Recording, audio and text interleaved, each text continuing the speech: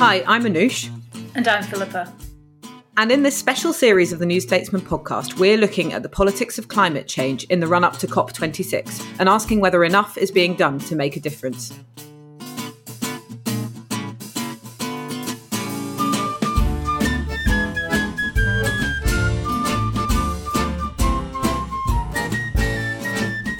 What are we talking about today? So today we're looking at infrastructure. How do we better design the communities in which we live and the systems that underpin them to make sure they run on clean sources of energy and we don't waste any energy? What's holding Great Britain back from improving our homes and workplaces? And what support does such change need from the top?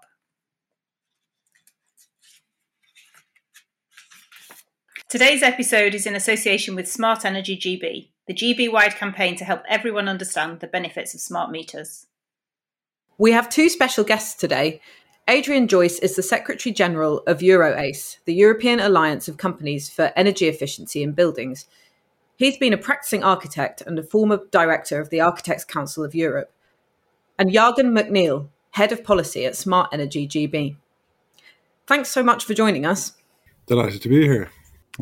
Good to be here. First of all, let's kick off the discussion by asking how seriously is the construction and architectural sector taking the issue of climate change? And obviously, we'll be speaking mainly about the UK and the EU in our discussion. Adrian, do you want to come in first? Yeah, thanks, Anoush. I think the architectural and construction sector is taking the renovation challenge seriously. And I'm very happy to say that after many years of advocating for those sectors to take this challenge more seriously than they had been doing, let us say, in the 90s and early part of this century. What we see is that a realization dawned about 10 years ago that the energy performance of the building stock is nothing like what it should be or nothing like what it can be. And why is it important? Why is it important to have a highly energy performing building stock? It's because our buildings consume 40% of primary energy and emit 36% of greenhouse gas emissions. So that without addressing this energy use in buildings, we simply can't reach long-term climate goals, either at UK level or at EU-wide level. The challenge has always seemed difficult and complex. And indeed, it is a multifaceted challenge that needs to be addressed. And the right answer to such a challenge is to bring all stakeholders together and to bring them together in a collaborative way where each can learn from the other and come behind a vision for what the building stock should be in the future. Architects have a skill to conceive of the fully integrated built environment that maybe the other professionals don't have. However, for a very long time, the architectural profession really focused mainly on new build and didn't see renovation as a field for special attention of the profession. I'm very glad to say that is changing, and we now see several campaigns where architects have got together and they are working to understand from a design perspective what are the design strategies that are most palatable to building owners to lead to highly energy efficient and decarbonised buildings. All of this is extremely encouraging because, after all, architects tend to be the ones who specify the materials and the approach that's used to create our built environment. But as I said earlier, it's about collaboration across all stakeholders. And we also need to bring on board building owners, construction companies, financiers, bankers, etc. And all of those together will ultimately make the right conditions for facing the renovation challenge that faces both the UK and the EU. Thanks, Adrian. That's super interesting and I think sets the scene really well for where we are today. The Renovate Europe campaign that you head has been going for 10 years. It's your 10th birthday, so congratulations. Could you give us a bit of a sign of what's actually happened within that time? Because I think the renovation rate in the EU and I think in the UK as well is still around 1% a year. So what's been achieved in that time? Is it setting the ground for being able to move forward now? Renovating people's homes, making their houses warmer, reducing energy seems like a total no-brainer, yet it's still not happening. So is it finance that's the real block here, or is there something else which is stopping it happening? Yeah, Philippa, in 2011, when we started the Renovate Europe campaign, no high-level politician was using the word renovation, or so few that you could never pick up on it. I'm delighted to say that today, and I think in large part due to our efforts and the partners that have joined the campaign, the renovation of the building stock is at the top of most political agendas, particularly with the recovery plans that are now being adopted among member states and in the UK to help us emerge successfully from the economic impact of the COVID crisis. So over this period of time, what we've seen is a shift in the mindset where we've moved away from buildings being seen as privately owned objects to being a kind of societal good. And the need has been recognized for improving the performance of that common good for the benefit of all. Yeah. The common knowledge is that the energy renovation rate in Europe is 1%. However, when you break that down, you find that the vast majority of those renovations are cosmetic and are not bringing anything like a good improvement in the performance of buildings. About 80% of all of those renovations are achieving less than 60% of savings. So only 0.2% of buildings are getting what we would consider an energy renovation per year. Because for us, a deep renovation starts at 60% savings, not below that threshold. So moving from that to a rate that would be required to transform the entire building stock, which is a rate of 3% per year, is clearly a massive challenge. And when we look at where the bottlenecks are, indeed, financing has, over time, been a serious bottleneck. But frankly, it's not the availability of financing, it's the access to financing that has been difficult. Because there's a very high amount of money available, and now with a dramatically increasing interest from bankers in sustainable finance and in what's called green investment or green bonds, we are seeing even more availability of financing coming on stream. The question is, how do we get that money flowing? And we're not succeeding in getting that money flowing, I think, because there isn't an adequate desire among building owners to enter the renovation challenge and ask for their buildings to be upgraded. In the Netherlands, for office buildings, a goal was set that no office building could be let in 2023 and later if the energy performance of that building was worse than C class. And by 2030, all office buildings will have to be A class. So you have this signaling of what the standard will be in the future.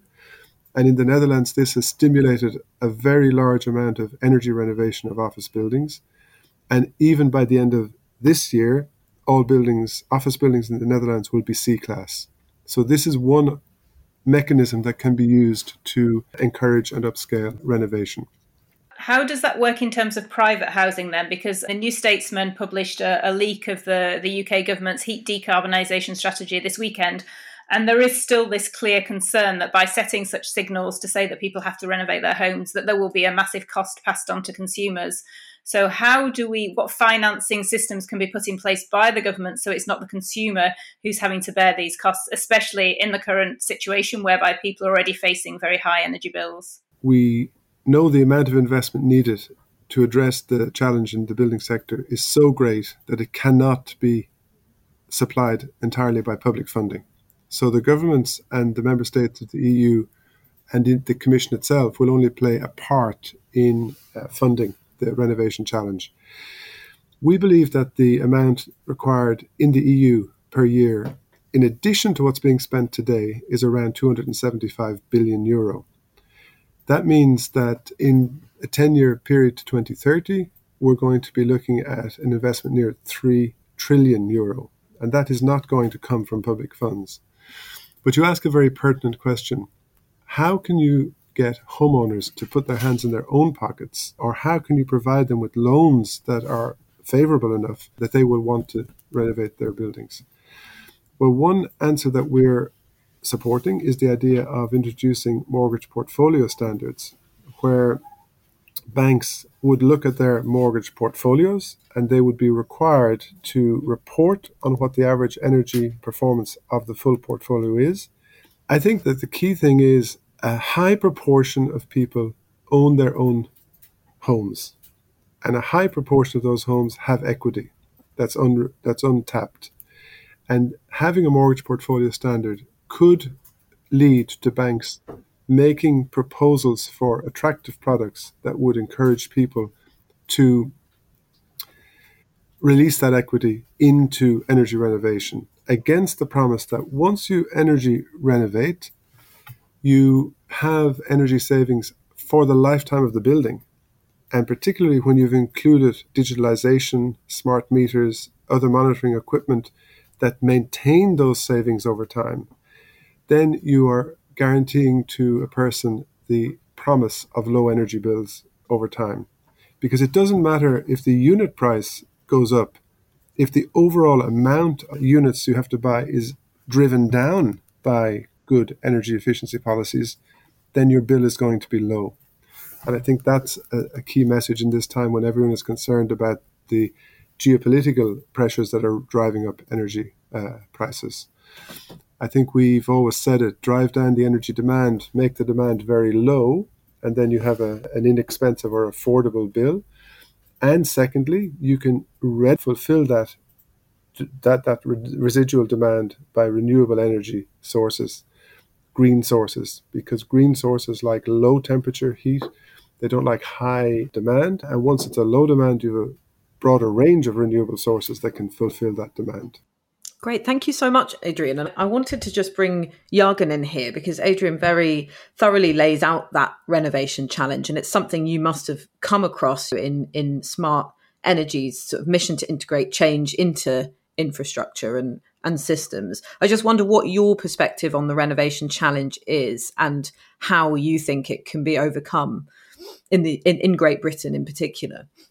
I think Adrian's absolutely bang on the money, as you'd expect him to be with regards to the challenge that's ahead of us. It's a phenomenal challenge with regards to not just making sure that our new stock is great, energy efficient, all the bells and whistles that you would expect from a new property, but that we don't forget the stock, and the vast majority of our stock is existing stock. From a personal perspective, I was brought up in the Outer Hebrides in a thick stone wall croft house, which we still have. I've actually inherited the house from my late father, and I'm now looking at what can I do to make it more energy efficient. It's off gas grid. It's predominantly powered by electricity, and the heating comes from domestic oil. But it's a house that hasn't been really renovated in the past 30 to 35 years. And from a personal experience, I know the challenge because I have to look at what I can do to make sure that house is warm and watertight, because I know at the moment it is hugely inefficient. But my father's house is one of many thousands, tens of thousands, hundreds of thousands of houses that are exactly in the same position. And it is a huge challenge. Luckily, as Adrian says, the conversation has changed from not talking about it to actually really starting to look at what the issues are. And from our perspective as the organisation behind the communications of the smart meter rollout, we're constantly talking about improving your own energy efficiency behaviours in your home. And that's great. Getting smart energy technology in your home that allows you to have control over your energy consumption is fantastic. You can start making decisions on when and how you are using your energy. The problem is that there's only so much you can do if that building is not as efficient as it potentially could be. And that conversation really has to gather pace, because the houses, the stock isn't getting any younger, the problems aren't getting any easier to challenge. And as we've seen recently, the costs of heating our homes and managing our household finances is getting increasingly difficult.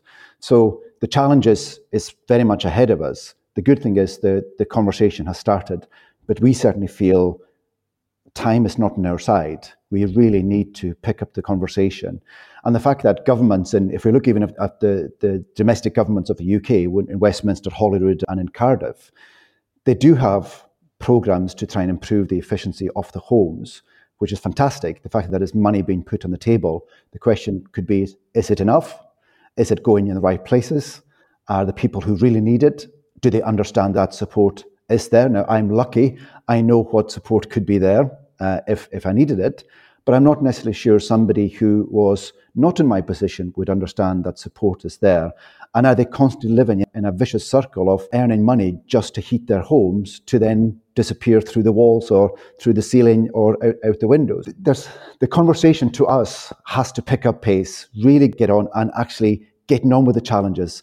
I think that, and I hope Aidan agrees with this, in terms of the time for talking is past. It's actually now the time for action and actually getting on and delivering these things, because I'll say that stock isn't getting younger and the challenge isn't getting any easier.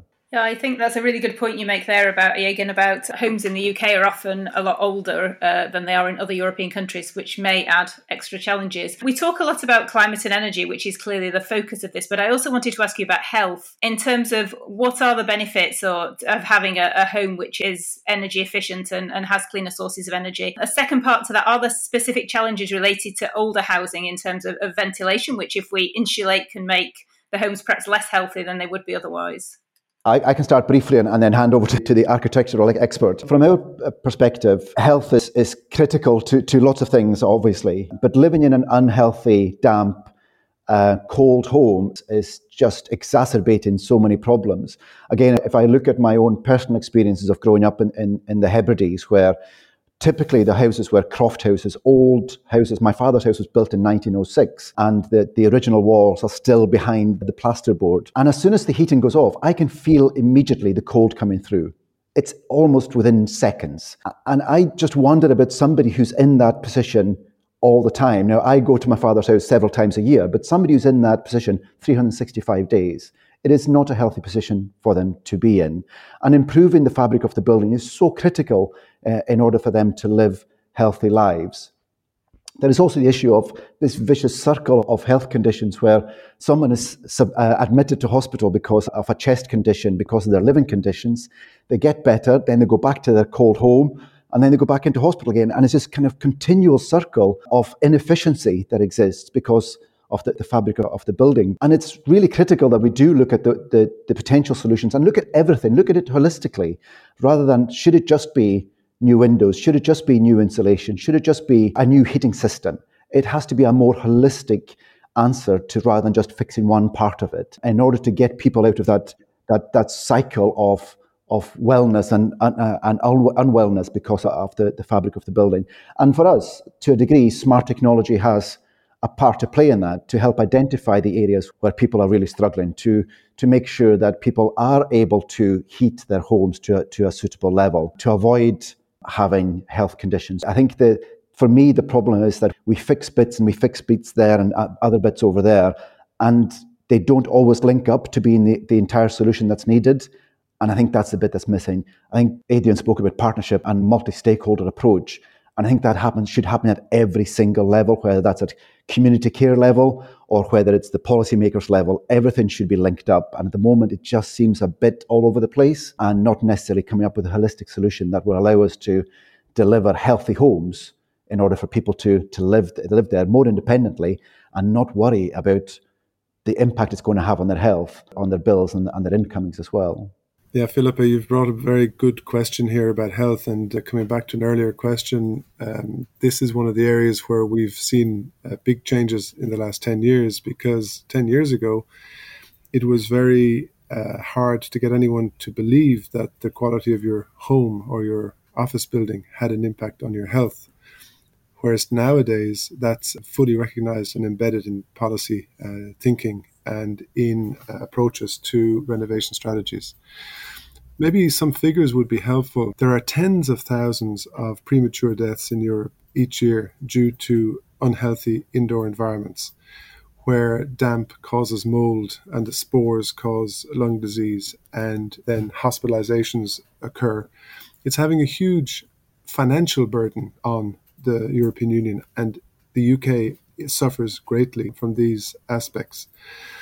If I remember correctly, about 50 billion euro per year could be saved in health systems across the EU if we had properly renovated homes, but renovations, as Iagan said, that are integrated, that don't just have single measures at any one time, We in the Renovate Europe campaign and in EuroACE always call for integrated or holistic approaches, where you put together the right set of measures in each project so that you deliver the optimum result for that building, because buildings differ greatly. You asked also, Philippa, whether older buildings pose bigger challenges, and Yagan has brought his personal story to the table. For Yagan, I can say that there's some great work that's been undertaken by Scottish Heritage for the kind of buildings you were talking about, Croft Homes, and there's a lot that can be done. Up to 60% savings has been demonstrated in those kinds of buildings, and they vastly improve the comfort and reduce the energy bills. And I hope you can get off home heating oil soon, because we've got to stop burning fossil fuels, don't we? But there is, heritage buildings have got a bit of a bad press sometimes, because there's a perception that there's no solution for improving the energy performance of those buildings. That's not true. There are good solutions that can deliver, depending on the building, anywhere from 30 to over 70% savings without damaging the cultural or heritage quality of the building. So it is possible, but it has to be done with a full design team who together have the skills to bring the right solutions to bear. And Philippa, you mentioned insulation and ventilation. We had a slogan 20 years ago where we said, insulate tight, ventilate right, because you can't insulate and not ventilate, because you build in problems if you do that. And so this holistic approach, I keep coming back to it, it's really very important. And thinking about digitalization is also important, not just for managing the systems over time, but to gather data on the real performance of buildings that can then be aggregated and built into future policies and programs, so that we're constantly learning from doing and improving the programs moving forward. If you've been enjoying our podcast and want to find out more about what we think, and some of our colleagues too, then why not subscribe to The New Statesman? You can get 12 weeks for £12. Go to newstatesman.com/subscribe12.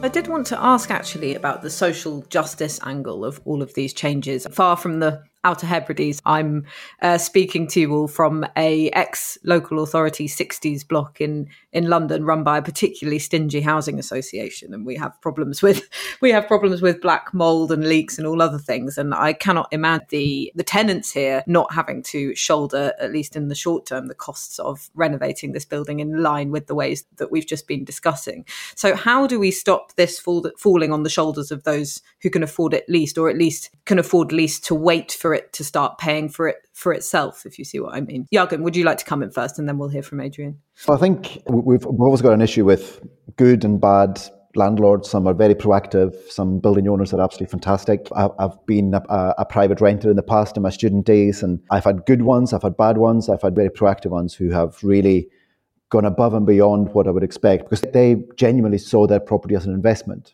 They didn't just see it as a moneymaker, they saw it as something that, providing they can continue to invest in, that they will get the return over time, whether that's higher rent yield or whether it's a bigger sales at the end, if that's what they decide to do. So the private rented sector in particular is a very mixed bag, and we're doing a piece of work with that at the moment to make sure that there is no barrier to upgrading your home as a tenant, that you can employ everything that's available to you as a tenant, but also that you're in a comfortable position having a conversation with your landlord to encourage them to invest in the property. And whether that is improving the efficiency, the insulation, or improving the tech that's in the home, we really want to make sure that tenants have more in the driving seat, rather than in a position where they're always having to chase the landlord or really be having awkward conversations about their living circumstance, their living conditions.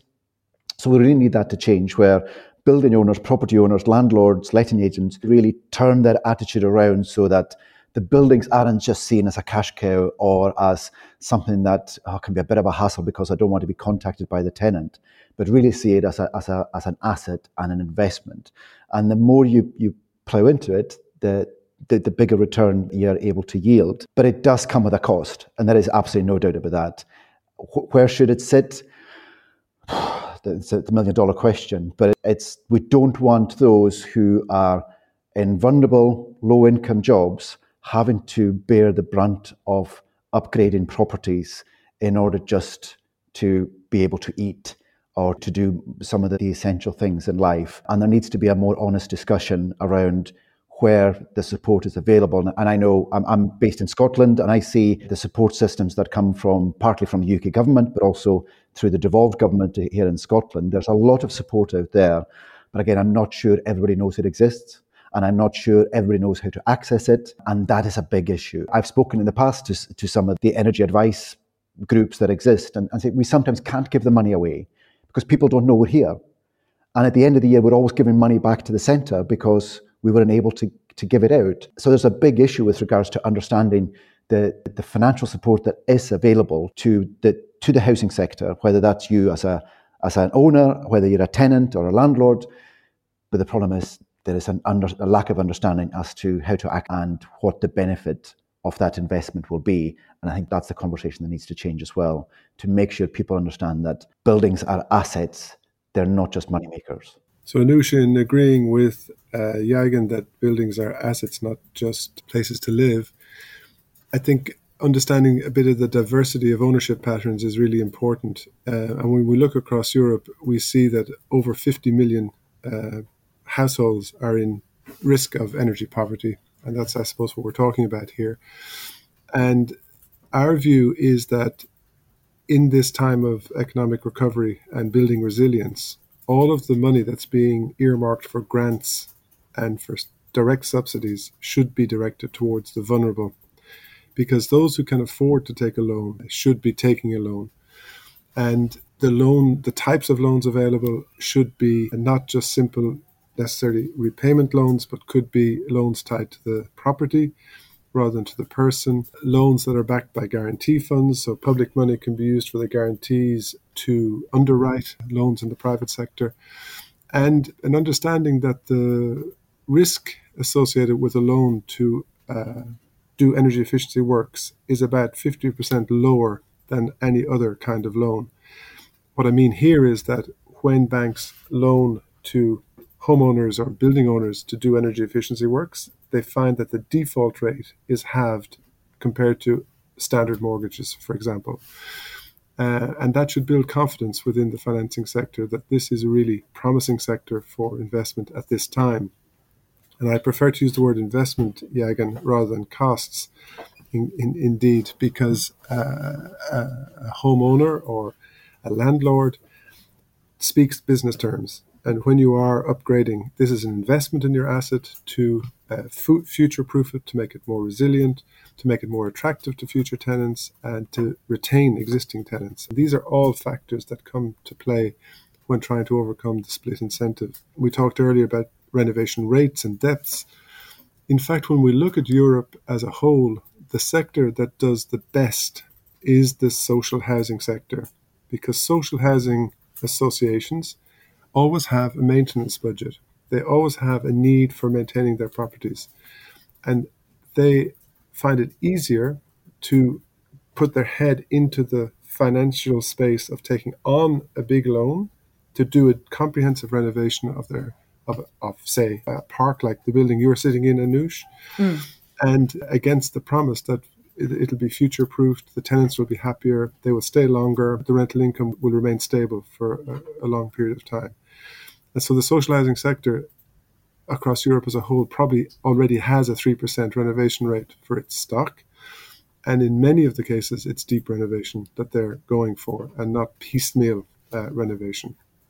So a lot of diversity in housing, a lot of issues around split incentive, a lot of ways of financing, but a lot of support now for a just transition of the building stock and for the burden to go on those who can afford it and not those who can't afford it, who are already suffering. And before we finish, just the one thing we haven't talked about is whether we actually have the workforce to do this and whether people are qualified with the skills. And perhaps, Adrian, you could just give us a bit of background in terms of the EU and the UK as to where we are on that and what governments need to do to make sure we have the workforce to be able to carry out this renovation. Yeah, the workforce to carry out this level of renovation is not there at this present time. And there are a number of things that can be done and that should be done. First of all, there's an upskilling required for the existing workforce. So the workforce and each trade understands how their work impacts on the other trades, because it's that holistic approach again.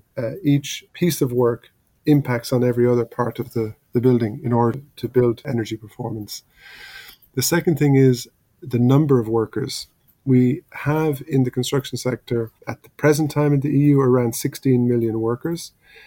A high proportion of them are aging, so they're getting into their 50s, and a very low proportion are coming into the sector. So there is a profile problem as well for construction. It is still, believe it or not, perceived as being difficult, dirty, and dangerous to be in the construction sector, and that's an outdated image. It is significantly cleaner, significantly safer, and significantly more innovative than it has been in the past. And I think that's one of the areas where we should focus more thinking, more policy, is into can we industrialize more the renovation process? Can we bring some of the practices indoors? So in factory conditions with mass customization, with 3D surveying of existing buildings and digital tools, can we make renovation of buildings more attractive to young people, to women, where the heavy work, the outdoor work is minimized dramatically? Let me talk about Energiesprong for a moment. It's being rolled out in the UK. This is an approach for a whole building renovation, which involves the building of panels, wall panels and roof panels in factory conditions, short preparation on site, and a house can be renovated from its current terrible condition to zero energy bills in 4 days of on-site work. So these new models, these innovative business models exist, and I'm hopeful that they will be upscaled in time, because that approach, I think, could transform how people perceive construction and could once again increase the desire of people to ask for their homes or their offices to be renovated. That was a fascinating discussion. Thank you to our guests, Adrian Joyce and Jürgen McNeil. Thanks so much for coming on and for taking the time to speak to us. It's been a real pleasure. Yeah, thank you very much. You can find out more information about the Smart Energy GB campaign and join the energy revolution by searching Get a Smart Meter. You've been listening to a special episode of the New Statesman podcast with me, Anoosh Chakelian, and my colleague Philippa Nuttall, Environment and Sustainability Editor at the New Statesman. Our music is Devil with the Devil, licensed under Creative Commons, and our producer is Adrian Bradley.